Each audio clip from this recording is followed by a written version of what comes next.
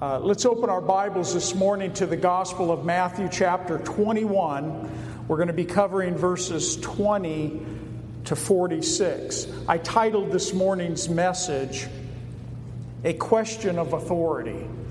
And let's open in prayer. Father, I thank you for the Word of God. I thank you, Lord, that it speaks as loud and clear today as it always has. And Lord, I pray, Lord, that your word would have its way in our hearts this morning. That you would teach us something more about your nature and your character and who you are. Lord, as we look at your life, as we look at, Lord, the path that you took to the cross and what that means to us. I pray that you just pour out your Spirit upon this church this morning. Fill us with your Spirit, Lord. Renew, Lord, our strength this morning. And we thank you in Jesus' name. Amen. Last Sunday, we read verses 12 to 19. This was Jesus returning to the Temple Mount. Coming back to the Temple Mount, and it was on this day, which I believe was Monday, that Jesus cleansed the temple.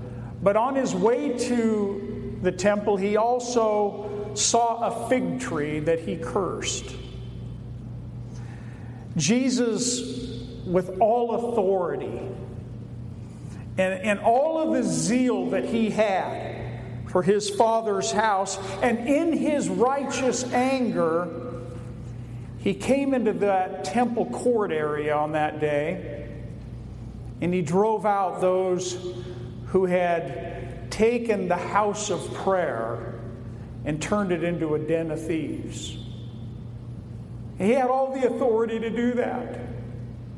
And he did it with great zeal, and he did it with a righteous anger. And he literally drove them out of that temple precinct.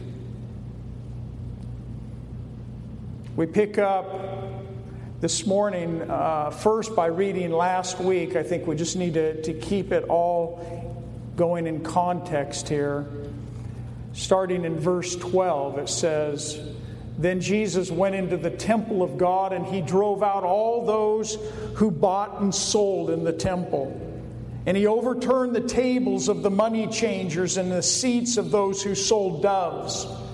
And he said to them, It is written, My house shall be called a house of prayer, but you have made it a den of thieves. Then the blind and the lame came to him in the temple, and he healed them. But when the chief priests and the scribes saw the wonderful things that he did, and the children crying out in the temple and saying, Hosanna to the Son of David, we're told they were indignant. And they said to him, Do you hear what these are saying? And Jesus said to them, Yes. Have you never read? Out of the mouth of babes and nursing infants, you have perfect praise. Then he left them, and he went out of the city to Bethany, and he lodged there. Now in the morning, as Jesus returned to the city, he was hungry. And seeing a fig tree by the road, he came to it, and he found nothing on it but leaves. And he said to it, Let no fruit grow on you ever again. And immediately the fig tree withered away. The rest of this chapter continues in this Passion Week. This is the last week of Jesus' life here on earth. The day is now Tuesday. It's 3 days before Jesus would go to the cross. And Jesus again gets up at the place that he was staying there in Bethany with his disciples, and he makes his way again towards the city, towards Jerusalem. As each day passes in this Passion Week, the opposition against Jesus and the tension that was in that place, I believe, was mounting. It was growing stronger. What the disciples didn't see, but what our Lord saw, is that the powers of Satan and darkness were at work. It was actually raging there on that Temple Mount. The religious leaders that were there, they were feeling more and more threatened by the Lord. They were getting actually more irritated, to the point that they wanted to take his life. They were plotting how they could take him and kill him. That's pretty intense. And I also believe that the disciples, as they witnessed firsthand what was going on there between Jesus and the different dialogues that he was having there on that Temple Mount, they were probably getting a little nervous. Things were heating up. But something else that I see is that as all of this is going on, we still see Jesus taking the time to teach, taking the time to disciple his men, to teach them lessons. We see Jesus also taking the time to heal all of those who came to him to be healed. He never got so wrapped up into all of it that was in front of him that he missed the important things. There were people that needed to be touched. There were people that were crying out, "Hosanna!" And he was being glorified even in the midst of all of this. But this Tuesday, this day of this Passion Week, was going to be a full day of teaching for our Lord. He was going to do a whole lot of teaching, as a matter of fact, just in one day. We finished last week in verse 19 with Jesus cursing the fig tree. Something that the disciples saw Jesus do, and I think they were a little bit perplexed by it, but I don't think that they quite understood why. Jesus walked up to this tree and he saw that it was in full leaf, but there was no pre-fruit on this fig tree. Pre-fruit meaning that the tree typically grew a small, immature piece of fruit before it would actually produce its full fruit in the fall. Jesus cursed that fig tree and he said, "Let no fruit grow on you ever again." And what the disciples didn't understand or see is they saw this miracle take place. They didn't really understand the implications of what Jesus was doing. It just simply says that Jesus was hungry. And they were too. And then he curses this fig tree. I think that the disciples were impressed with this miracle, but they didn't realize really the sign that Jesus was giving. And the sign that he was giving was concerning Israel. You see, Israel had all the signs of fruit. They had the temple. They were God's chosen people.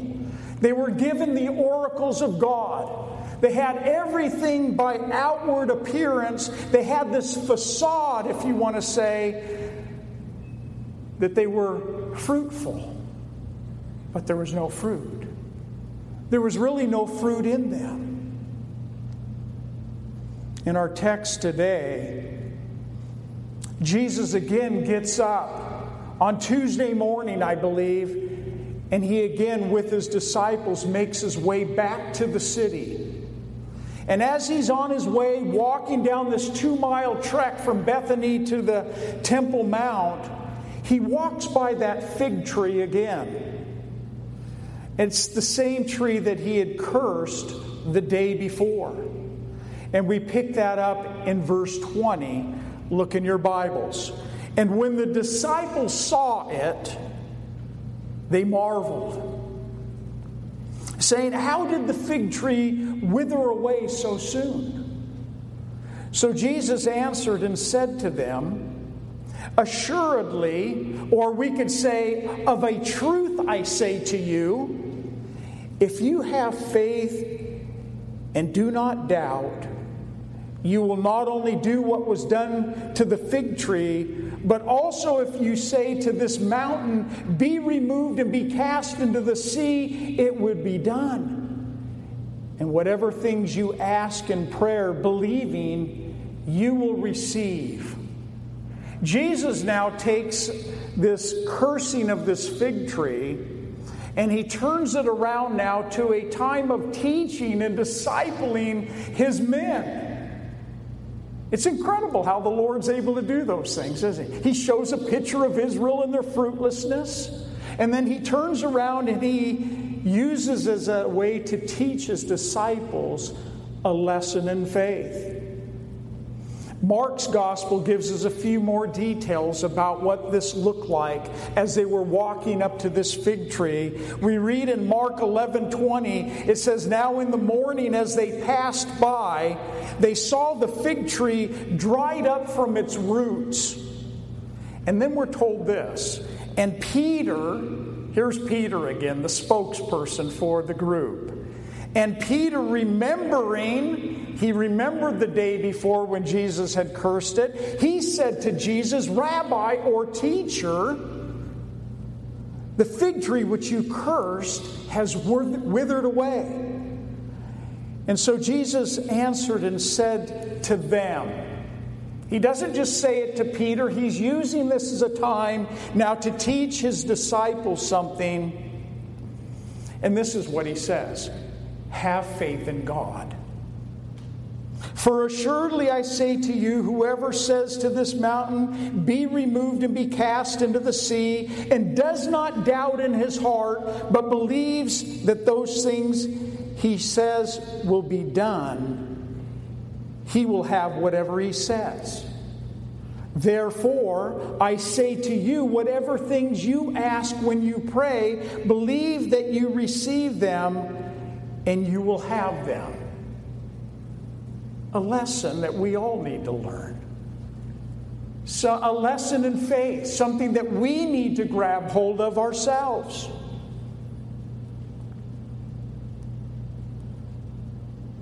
I've shared on a number of occasions that those two sets of doors in the back, one of them, I was thinking as I was looking at these words here, one of them I would like to say, you are now entering the mission field, above one set of doors.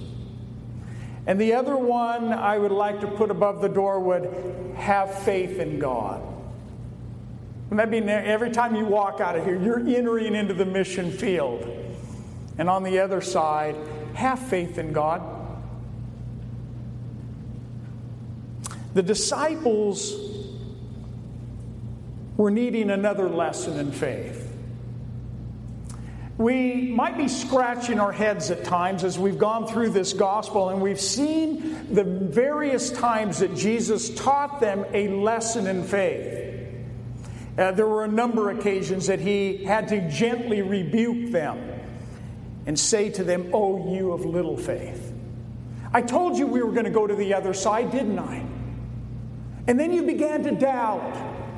And Peter, when you took your eyes off of me and you put them on the storm and you began to sink, oh, ye of little faith."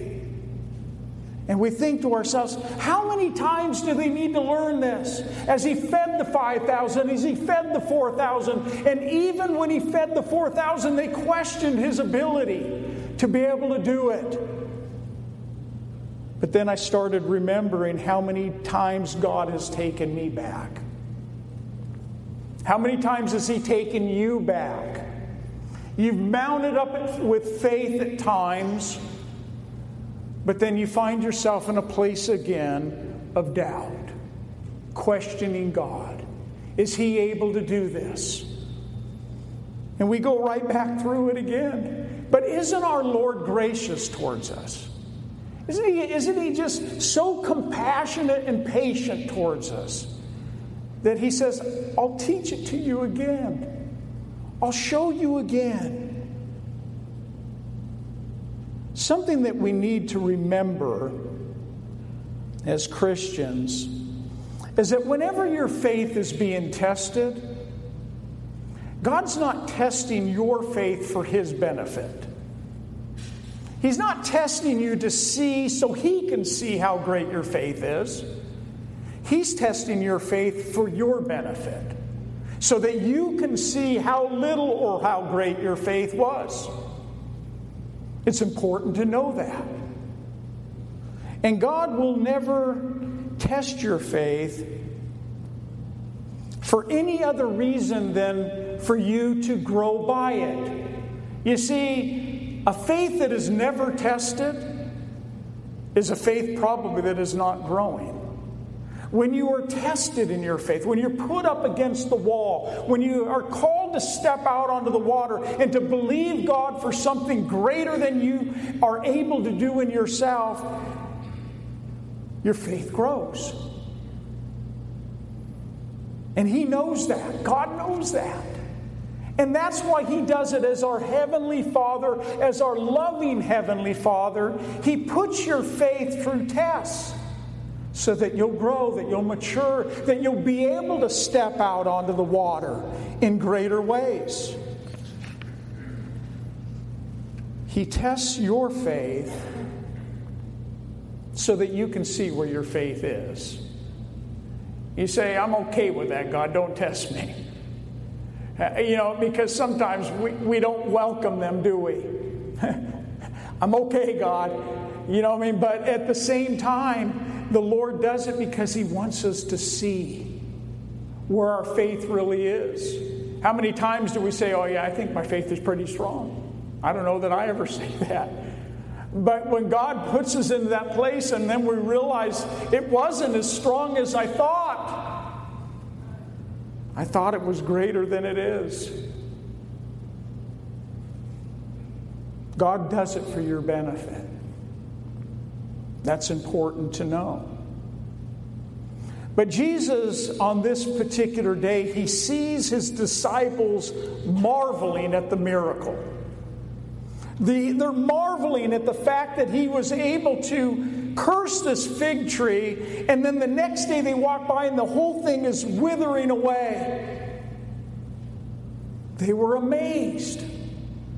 What do you think their faces looked like as they saw that tree that was once green and lush and full of leaves, and now from the root up it was just withered away? Just in one day. And Jesus, seeing this marvel in their faces, seeing this amazement, Jesus tells them, do you know how I did this?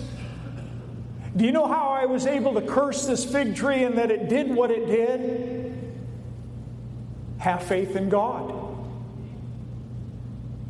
And do not doubt in your hearts, but believe those things that He says, and it'll be done. Believe those things. Jesus turns this around and He uses it for a lesson in faith. He's telling them, have faith in God. Have faith in the one who is able to do the miraculous. Is that the kind of faith that you exercise?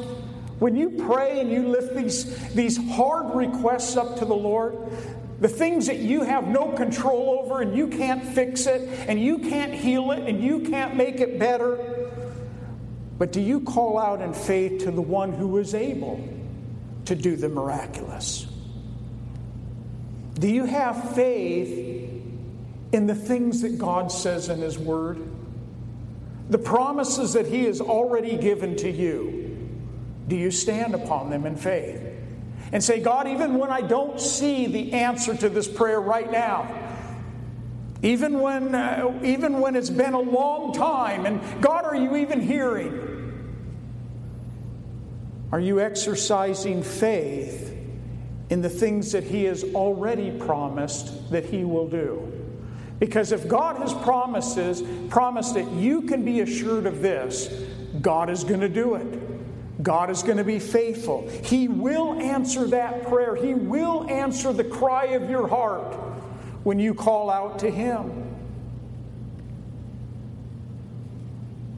Often, the difference between little faith and the faith that can move mountains is how big is your God?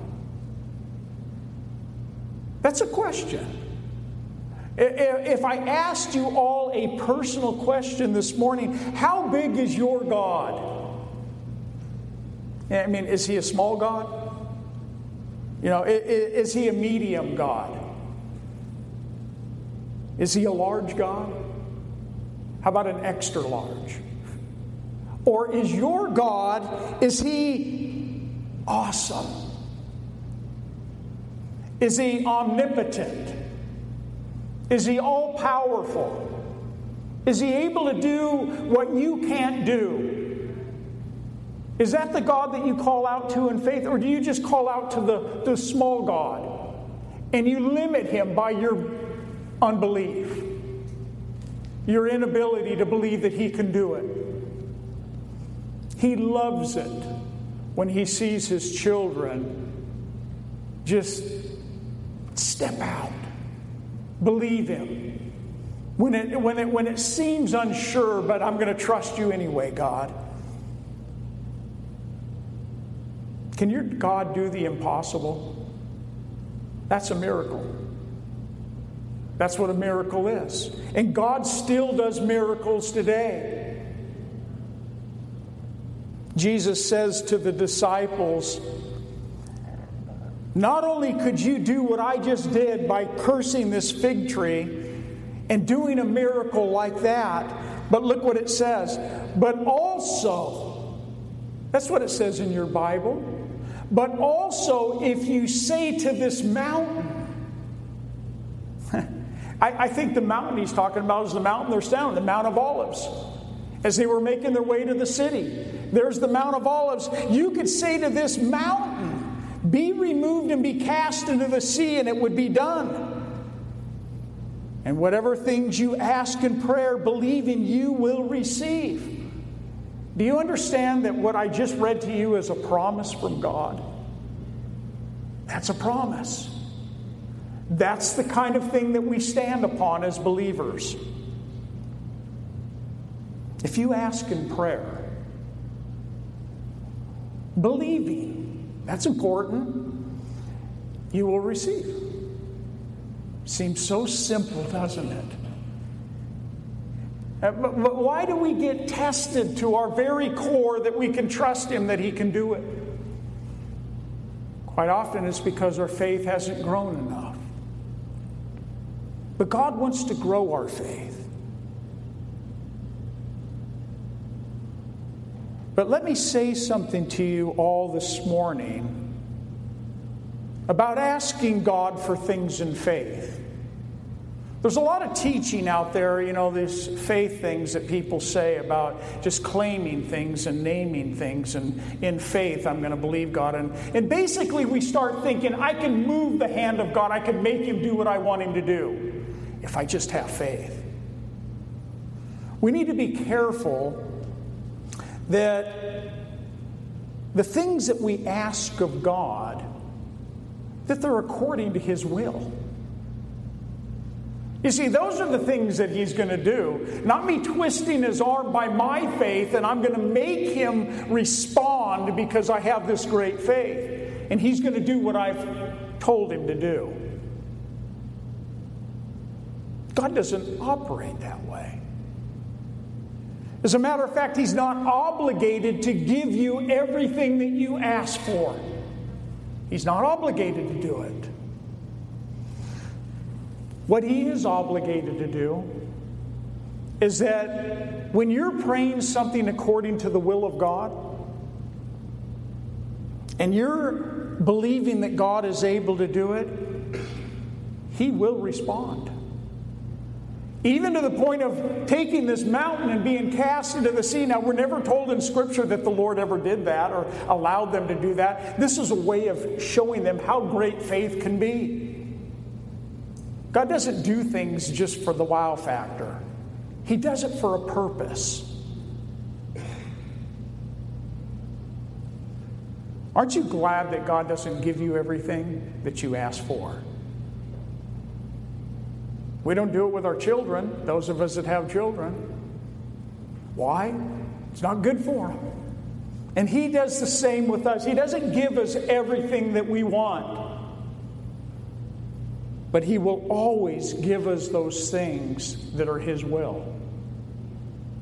Paul wrote this to the Romans in Romans chapter 12. He says, I beseech you, therefore, brethren, speaking to us as Christians, by the mercies of God, that you present your bodies a living sacrifice, wholly acceptable to God, which is the most reasonable thing you should do. And then he says this, and do not be conformed to this world. This is important. Don't be conformed to the world you're in, but be transformed by the renewing of your mind, that you may prove what is that good and acceptable and perfect will of God. I found myself walking through the Lord for the years that I have, that the closer I am to God in my relationship, the more I get to know Him and His nature and who He is, and just get to know Him through His Word. When I seek first the kingdom of God, when I make that a priority in my life, that He's what I get out of bed every day for. He's my reason for living.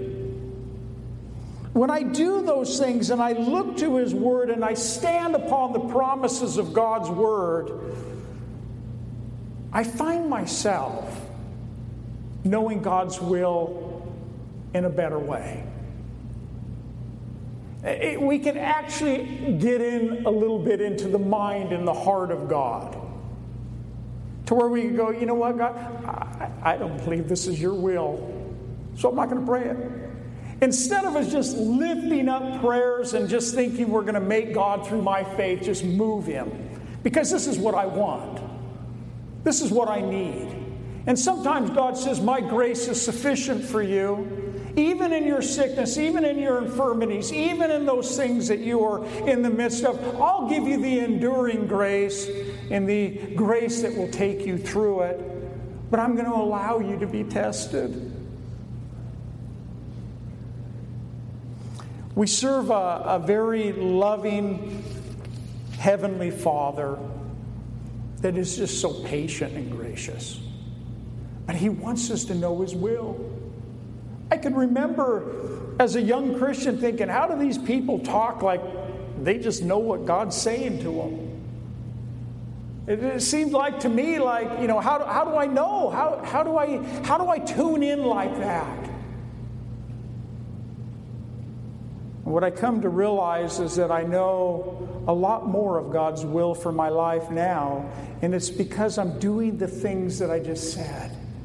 Seeking first the kingdom of God, getting to know Him through His Word, knowing the very mind of the Lord, getting in, and we don't know Him perfectly. We never will. But God, I want to know You more. Have you ever asked God for something that He didn't answer? I think we could all raise our hand. He didn't answer. And immediately, we start thinking, does God even hear me? Does He even hear my prayers? He's not answering. I've prayed this 50 times and no answer. It's an issue of faith quite often, isn't it? That we just need to trust God, even when we don't get the answer yet. You see, Hebrews 11:1 tells us that faith is the substance of things hoped for, the evidence of things not yet seen. That's faith. We read on in chapter 11, verse 6 of Hebrews, without faith it's impossible to please God. For he who comes to God must believe that He is, and that He is the rewarder of those who diligently seek Him. That's an important word. Those that would diligently seek Him. We read in the book of James in chapter 1, verse 5, if any of you lack wisdom, and this is in the context of trials and tribulations, if any of you lack wisdom, let him ask of God, who gives to all men liberally and without reproach, and it will be given to him. If you lack wisdom and you ask God for it, according to His word, He'll give it to you liberally. It's a promise of God. So do we ask? And do we trust that He's going to impart His wisdom? Wisdom from above.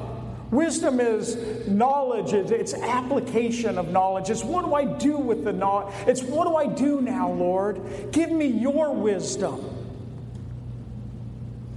But then it goes on to say, but let him ask in faith, with no doubting. For he who doubts is like the wave of a sea that is driven and tossed by the wind. And just get that picture in your mind. For let not that man or let not that woman suppose that they will receive anything from the Lord. He is a double-minded man that is unstable in all of his ways. The Lord wants to grow our faith. He wants to teach us that we can trust Him without doubting.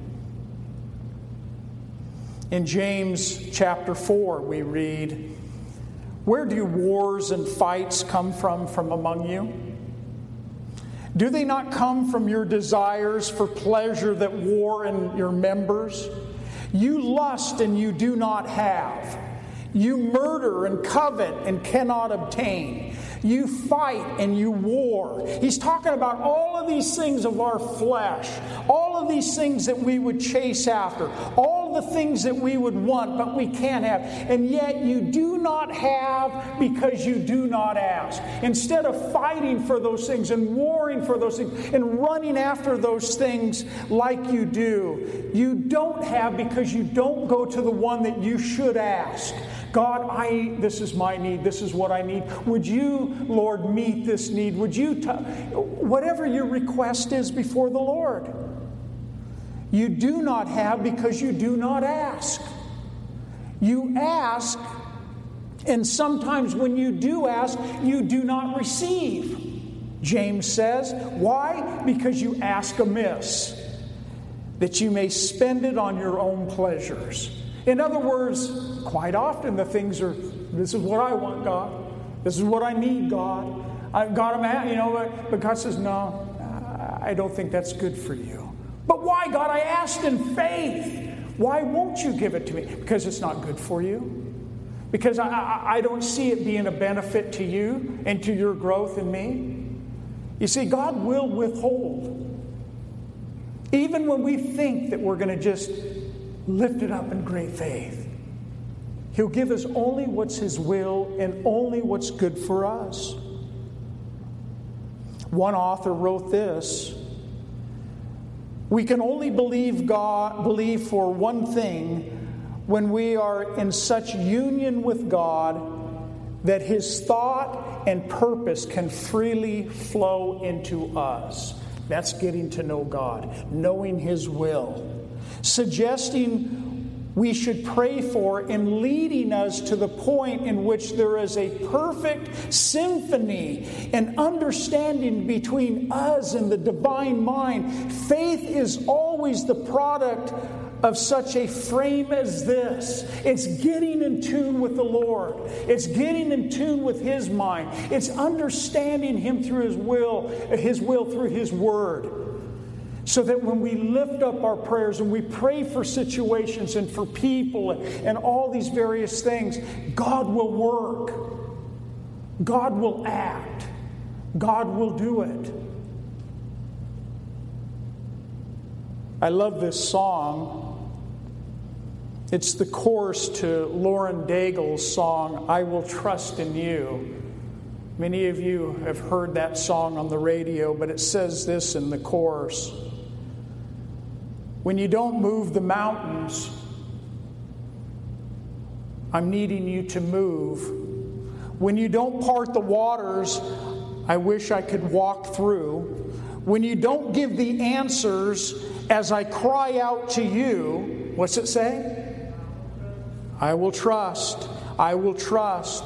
I will trust in you. You see, quite often it takes greater faith on your part and on my part to be able to trust God when you don't get the answers, when you don't see the mountains being moved or the waters being parted, and you find yourself questioning God. Sometimes it takes greater faith to stand upon what you do know. God, you're going to be faithful to me, and I believe in you, and I believe that your hand is upon me.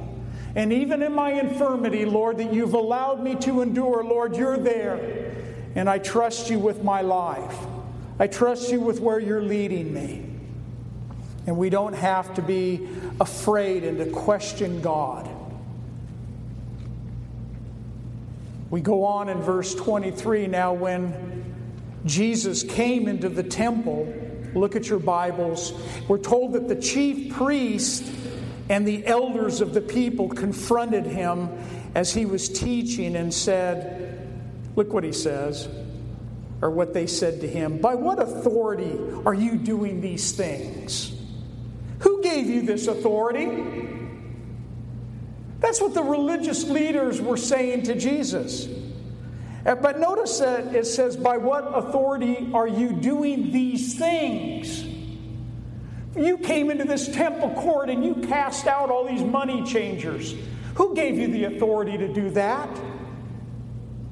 You know, they were questioning the authority of him, that as these people were coming up and he was healing them, and they were saying, Hosanna to the Lord, and these children were crying out, Hosanna. Who gave you the authority to heal on this mount? And who gives you the authority to teach the people that are up here? You see, to these Jewish leaders, authority was very important. They were the ones that believed they gave the authority to people to teach. We'll give you your time to be able to teach the people. You need to come and request. And so authority to them was very important. And so for Jesus to come up onto that Temple Mount, and here's the chief priest, this is the head man, and the elders, this Sanhedrin that was there, confronting him, questioning him why he had the authority to teach and to do the things that he was doing. They were irritated. They were threatened. They were upset. By what authority are you doing these things? Who gave you the authority to ride into Jerusalem as king? Everything he was doing was saying, I don't need your authority. I'm the King of Kings. I rode in here because I am the king. I don't need your authority because, you know what? I am the living Word. In the beginning was the Word, and the Word was with God, and the Word was God. And then in verse 14, and the Word became flesh and dwelt among us. Here they are, the religious leaders, saying, how do you think you have the authority to teach? He's the living Word. We spent those 6 years in Wales, and I had opportunity just about every year to go to a place called Moriah Chapel. Moriah Chapel was the place that the 1904 Welsh Revival broke out.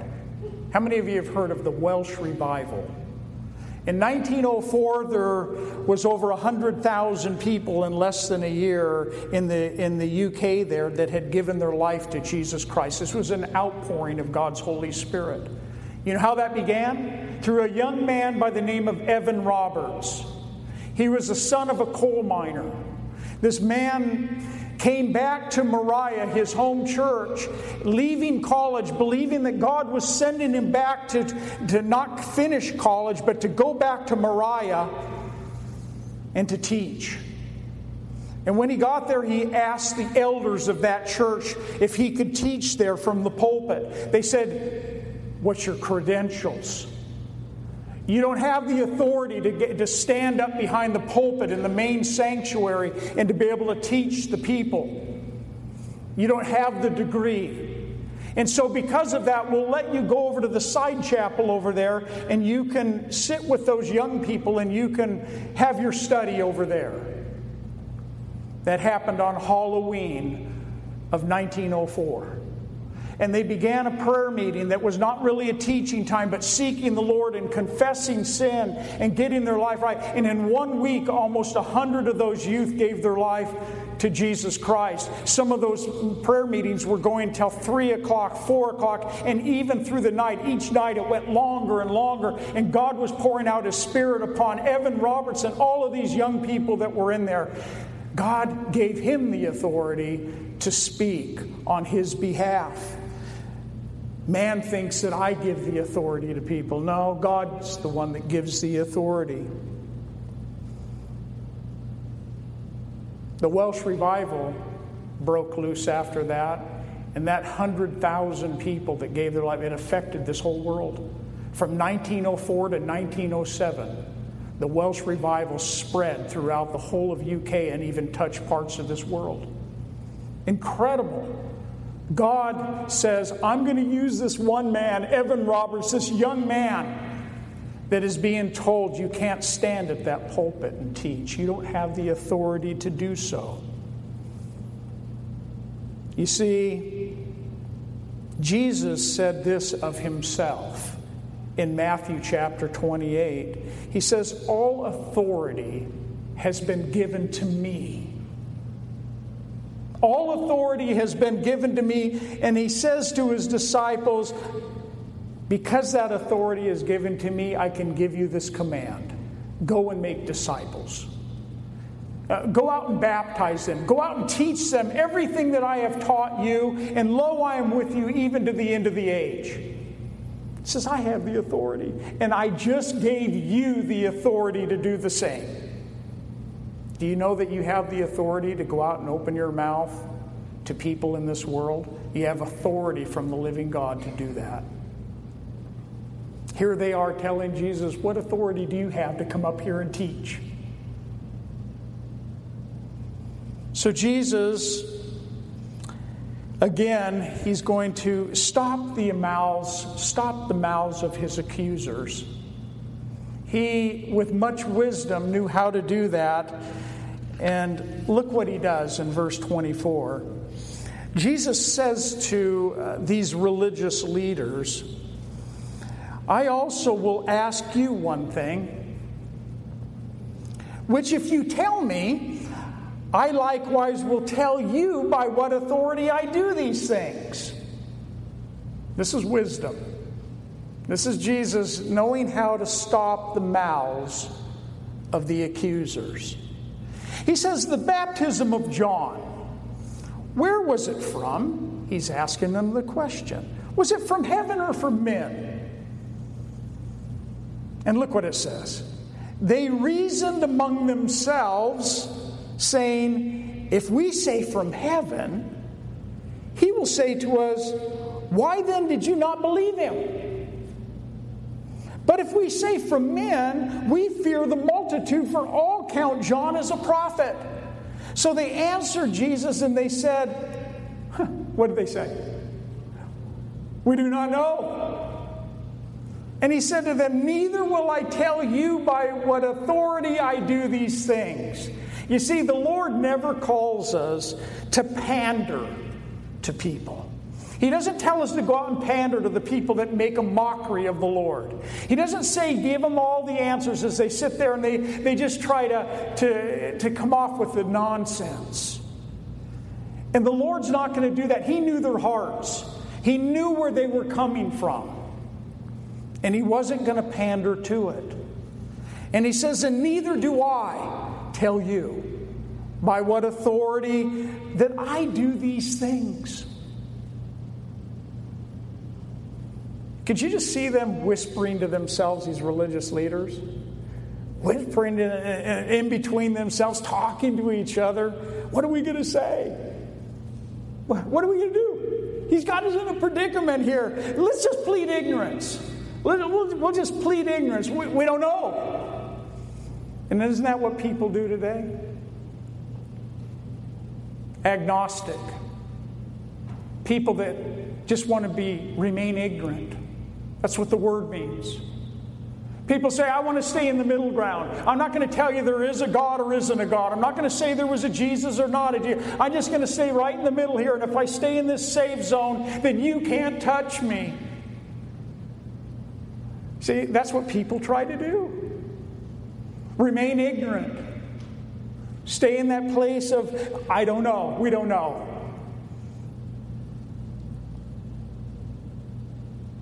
I had an opportunity this last week here to talk to a couple Jehovah's Witnesses that came to my door. I kept them there until the car pulled up like I usually do. Just talking to them and sharing with them a lot of their own doctrine. Because, see, I've studied the Jehovah's Witnesses and I've shared with them their own doctrine. And as our conversation went on, they said to me, did you used to be a Jehovah's Witness? I said, no, I didn't. But I have looked in and I've studied what you teach, and I have come to find that it doesn't line up with the Bible. So we talked for probably a good half hour, and finally when that car was sitting there, they said, we have to go, but we would like to bring back some elders soon to come and talk with you. And what I said to them, I said, you know what, I'm happy to have them come back, but I said, have them bring the Bible. Don't bring the New World Translation, which is your Bible. Have them bring, she said, well, we use the King James too. They were like apologizing to me. Well, we use it too. I said, have them bring the Bible, and then we'll talk more about it. And they left. They haven't been back yet.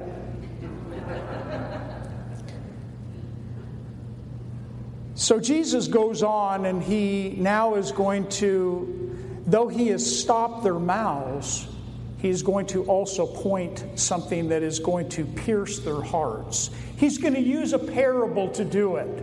He's going to use something common of the day that they could relate to give them a mind picture so that they could see who they really are.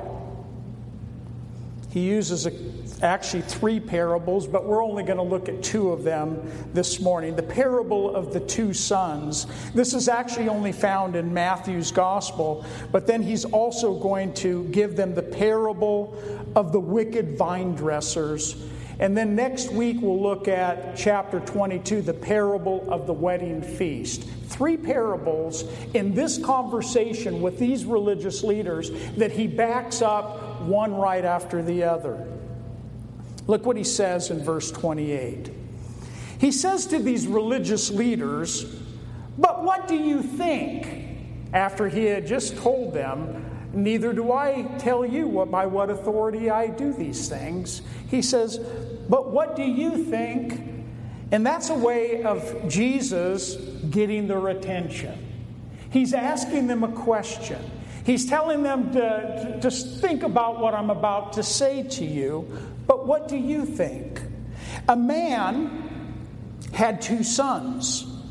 And he came to the first and he said, son, go work today in your vineyard. Now, this picture would be familiar to these religious leaders.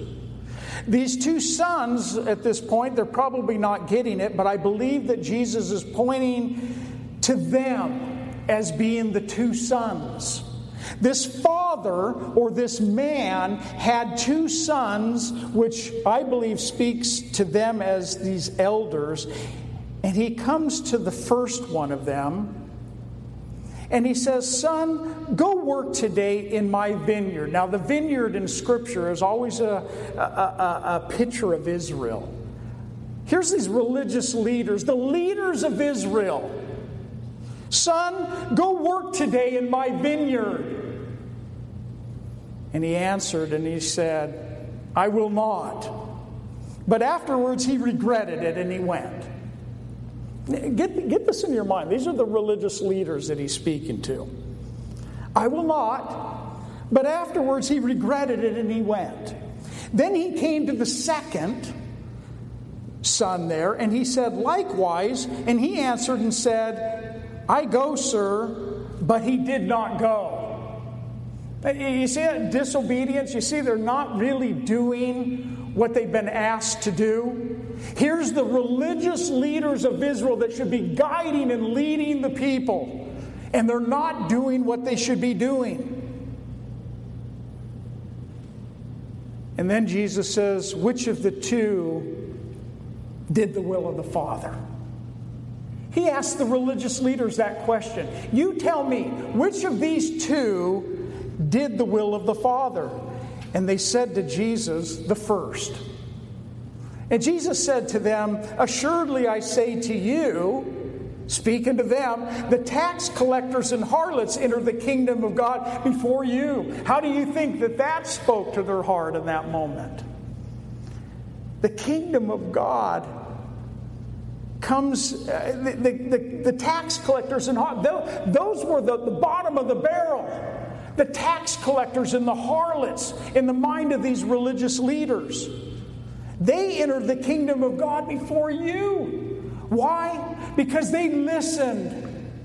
They responded. They repented. They came and their pride was broke and they came before God, and they're going to enter the kingdom of God before you. What do you mean? We're the religious leaders of Israel. And then he says, for John came to you, speaking of John the Baptist. John came to you in the way of righteousness, and you did not believe him. But tax collectors and harlots believed him. And when you saw it, you did not afterwards relent and believe in him. Whoa. That got to the point. These religious leaders, I believe they knew deep in their heart that John the Baptist, that he was a preacher of righteousness. They knew deep in their heart that he was a prophet. But here's the problem. They didn't like it because they were threatened by him. There were people coming to him instead of to them. And there was things, issues that were going on in their hearts. And it was pride. It didn't allow them to. They couldn't.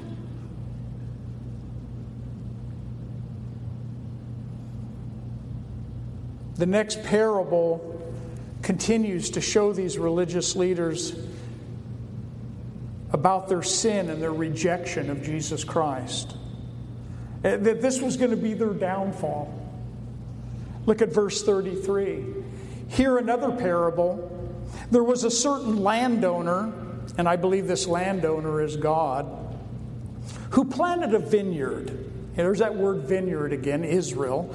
And he set a hedge about, which is just a fence around the vineyard. He dug a wine press, which they would dig it into the ground. And he built this tower, which was like a lookout tower. And he leased it to the vine dressers, which the vine dressers here, I believe, are these religious leaders that Jesus is speaking to. And he went into a far country. So here's this man leasing this vineyard that he had built to these vine dressers, the ones that should be taking care of the vineyard, the one that should be responsible with the vineyard, that picture of the house of God or of Israel.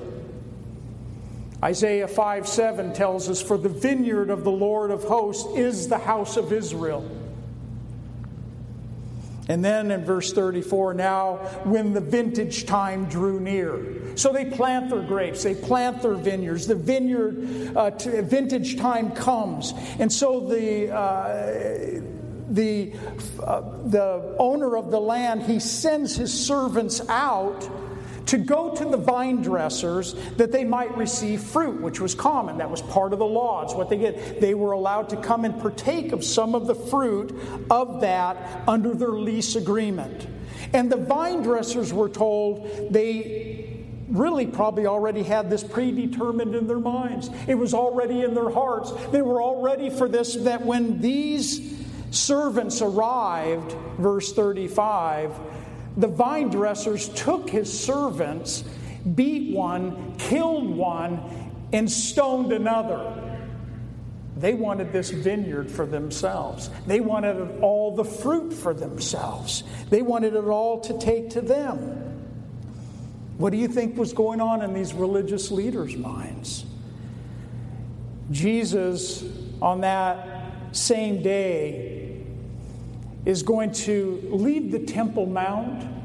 And we read in chapter 23, verse 37, which is on the same day that we're talking about, Jesus is going to turn around and look over the city from the Mount of Olives there, and he's going to cry out saying, "O Jerusalem, Jerusalem, the one who kills the prophets and stones those who were sent to her." You see, it was these religious leaders. It was the religious leaders of Israel that killed the prophets, that didn't want the prophets. Again, verse 36, Jesus goes on in this parable and he says that the owner sent other servants, more than the first, and they did likewise to them. Mark's gospel of this parable says that he sent many others. Many others were going out, but they were beaten and killed. Verse 37 says, "Then the last of all, he sent his son." Oh. Last of all, he sent his son to them, saying, "They will respect my son." He's talking about the son coming before these vine dressers, these religious leaders. Mark's gospel reads, "Therefore, still having one son, his beloved son." Who are we talking about here? He also sent him to them last, saying, "They will respect my son." You see, God is very compassionate towards sinners. He's compassionate towards these religious leaders in the sense that he would want them to come in repentance and to turn to him and to see him as Messiah. But they had no respect for the Son. They had no respect for the one that was standing in front of them. Their pride would not allow it. Their disbelief would not allow it. We're told in verse 38, "But when the vine dressers saw the son," when they saw the son, they said among themselves, "This is the heir. Come, let us kill him and seize his inheritance." Do you see the picture that Jesus is using in this parable as he stands before these religious leaders? Remember, 3 days ahead, Jesus is going to be hanging on the cross by these religious leaders. It's only 3 days away. And he's going to be crucified. And they're going to be the ones that are going to be there at that court. And they're going to be condemning Jesus to be crucified. When these vine dressers saw the son, they said among themselves, "This is the heir. Come, let us kill him and seize his inheritance." They began to plot. They were already plotting. They were plotting in their hearts and amongst themselves. This is the Father's son. Let's kill him. That's what was going on. And these are the religious leaders. These are the ones that are supposed to be doing good and righteous and right. We're not going to give him our kingdom. You see, that's the issue. This is our kingdom. This is our temple. These are our people. We're not going to give him our inheritance. We're not going to give him what has been given to us. This Jesus that is up here on this mount, with all of this authority that he is proclaiming to the people and teaching the people, we're not giving him our inheritance.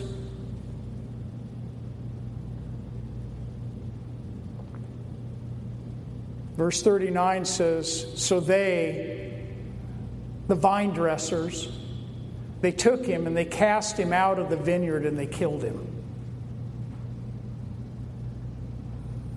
Jesus told his disciples in chapter 20, we've already read this in verse 18, "Behold, we are going up to Jerusalem, and the Son of Man will be betrayed to the chief priests and to the scribes, and they will condemn him to death." It was already marked out. Everything that we're reading here is the unfolding of prophecy. It's the unfolding of what the Lord had already told his disciples was going to come to pass. He's standing in front of these religious leaders, and he's telling them by what authority that he stands here. They're saying, "We're going to take you and you're going to kill you." That's what they were saying in their heart. He says, and we'll close with this, verse 40, "Therefore, when the owner of the vineyard comes, what will he do to those vine dressers?" That should make them be thinking and probably shaking a little bit. Their pride wouldn't allow them. He's really given them opportunity. Their pride would not allow them to turn. At this point, they understood that even in this parable that Jesus was giving to them, they understood that it was unrighteous what was being done. It wasn't even right. These were the religious leaders. They knew that it was right, wrong for what was taking place here. But then Jesus says in verse 41, they said to Jesus, "He will destroy those wicked men miserably and lease his vineyard to other vine dressers who will render to him the fruits in their season."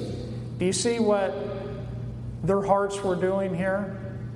They knew what this parable was saying, that what Jesus was saying was right and just. These vine dressers, they deserve judgment. They deserve to have it taken away from them and given to somebody else. They're saying that out of their mouth, not even realizing at this point that what Jesus is doing is he's pointing it to them.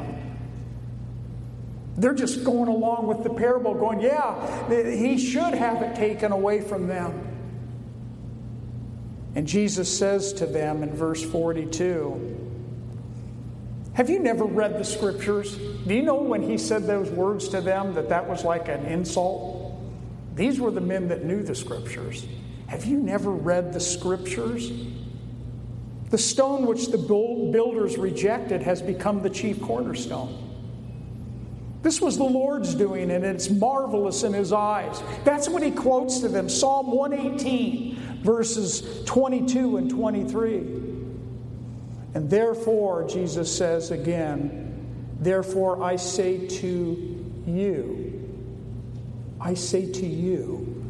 the kingdom of God will be taken from you and given to a nation." And the nation here that he's talking about is really both Jew and Gentile, the church age. It'll be given to a nation bearing the fruit of it. In other words, it's going to be taken from you and given to those who will take it. And then he says, "And whoever falls on this stone will be broken. Whoever falls on this stone will be broken, but on whomever it falls, it will grind him to powder." Wow. Jesus says to them, you can either be broken right now. You can either be broken and come in repentance and come in belief, or you'll be crushed. You'll be ground to powder. You've seen those grinding wheels as they run around on that grain just crushing it. Now when the chief priests, verse 45, and the Pharisees heard his parables, what's it say? They perceived that he was speaking of them. It took them a moment to get it. They didn't get it right at first. Yeah, those vine dressers, they deserve some judgment. But now they started talking. He's talking about us. What he's saying in this, he's speaking about us. You would think that they would turn, but they won't. It says in verse 46, but when they sought to lay hands on him, that means they're trying to take his life. When they sought to lay hands on him, they feared the multitude because they took him for a prophet. A heart that is set on disbelief won't believe. They won't turn in repentance, no matter what. You could do whatever and it won't turn. Jesus knew his accusers. He knew what they had in store for him. And he just really announced judgment upon them. Hebrews 12:2 will finish with this. Looking unto Jesus, the author and the finisher of our faith, who for the joy that was set before him, he endured the cross, despising the shame, and has sat down at the right hand of the throne of God. We have an incredible Savior that did all of this for us so that we could live, so that we could have eternal life. He despised the shame that all the cross meant and did. But it was the joy that was set before him. Do you know when you enter into the presence of the Lord someday and you stand before, you know how much joy that is going to bring to our Lord when you stand in your righteous white garments that he has placed upon you. And he just simply did it because of his love for you, for me. Incredible. May the Lord use us this week. May the Lord fill you with his Holy Spirit. Open up doors, give you divine appointments this week. Give you a boldness to open your mouth for him. In Jesus' name we pray. Amen. We hope you have enjoyed today's study. For more information on teachings, events, worship times, and location, please visit our website, ccfwinstonsalem.com. From Pastor Greg and all of us at Calvary Chapel Fellowship, thank you for listening and being part of our study through God's Word.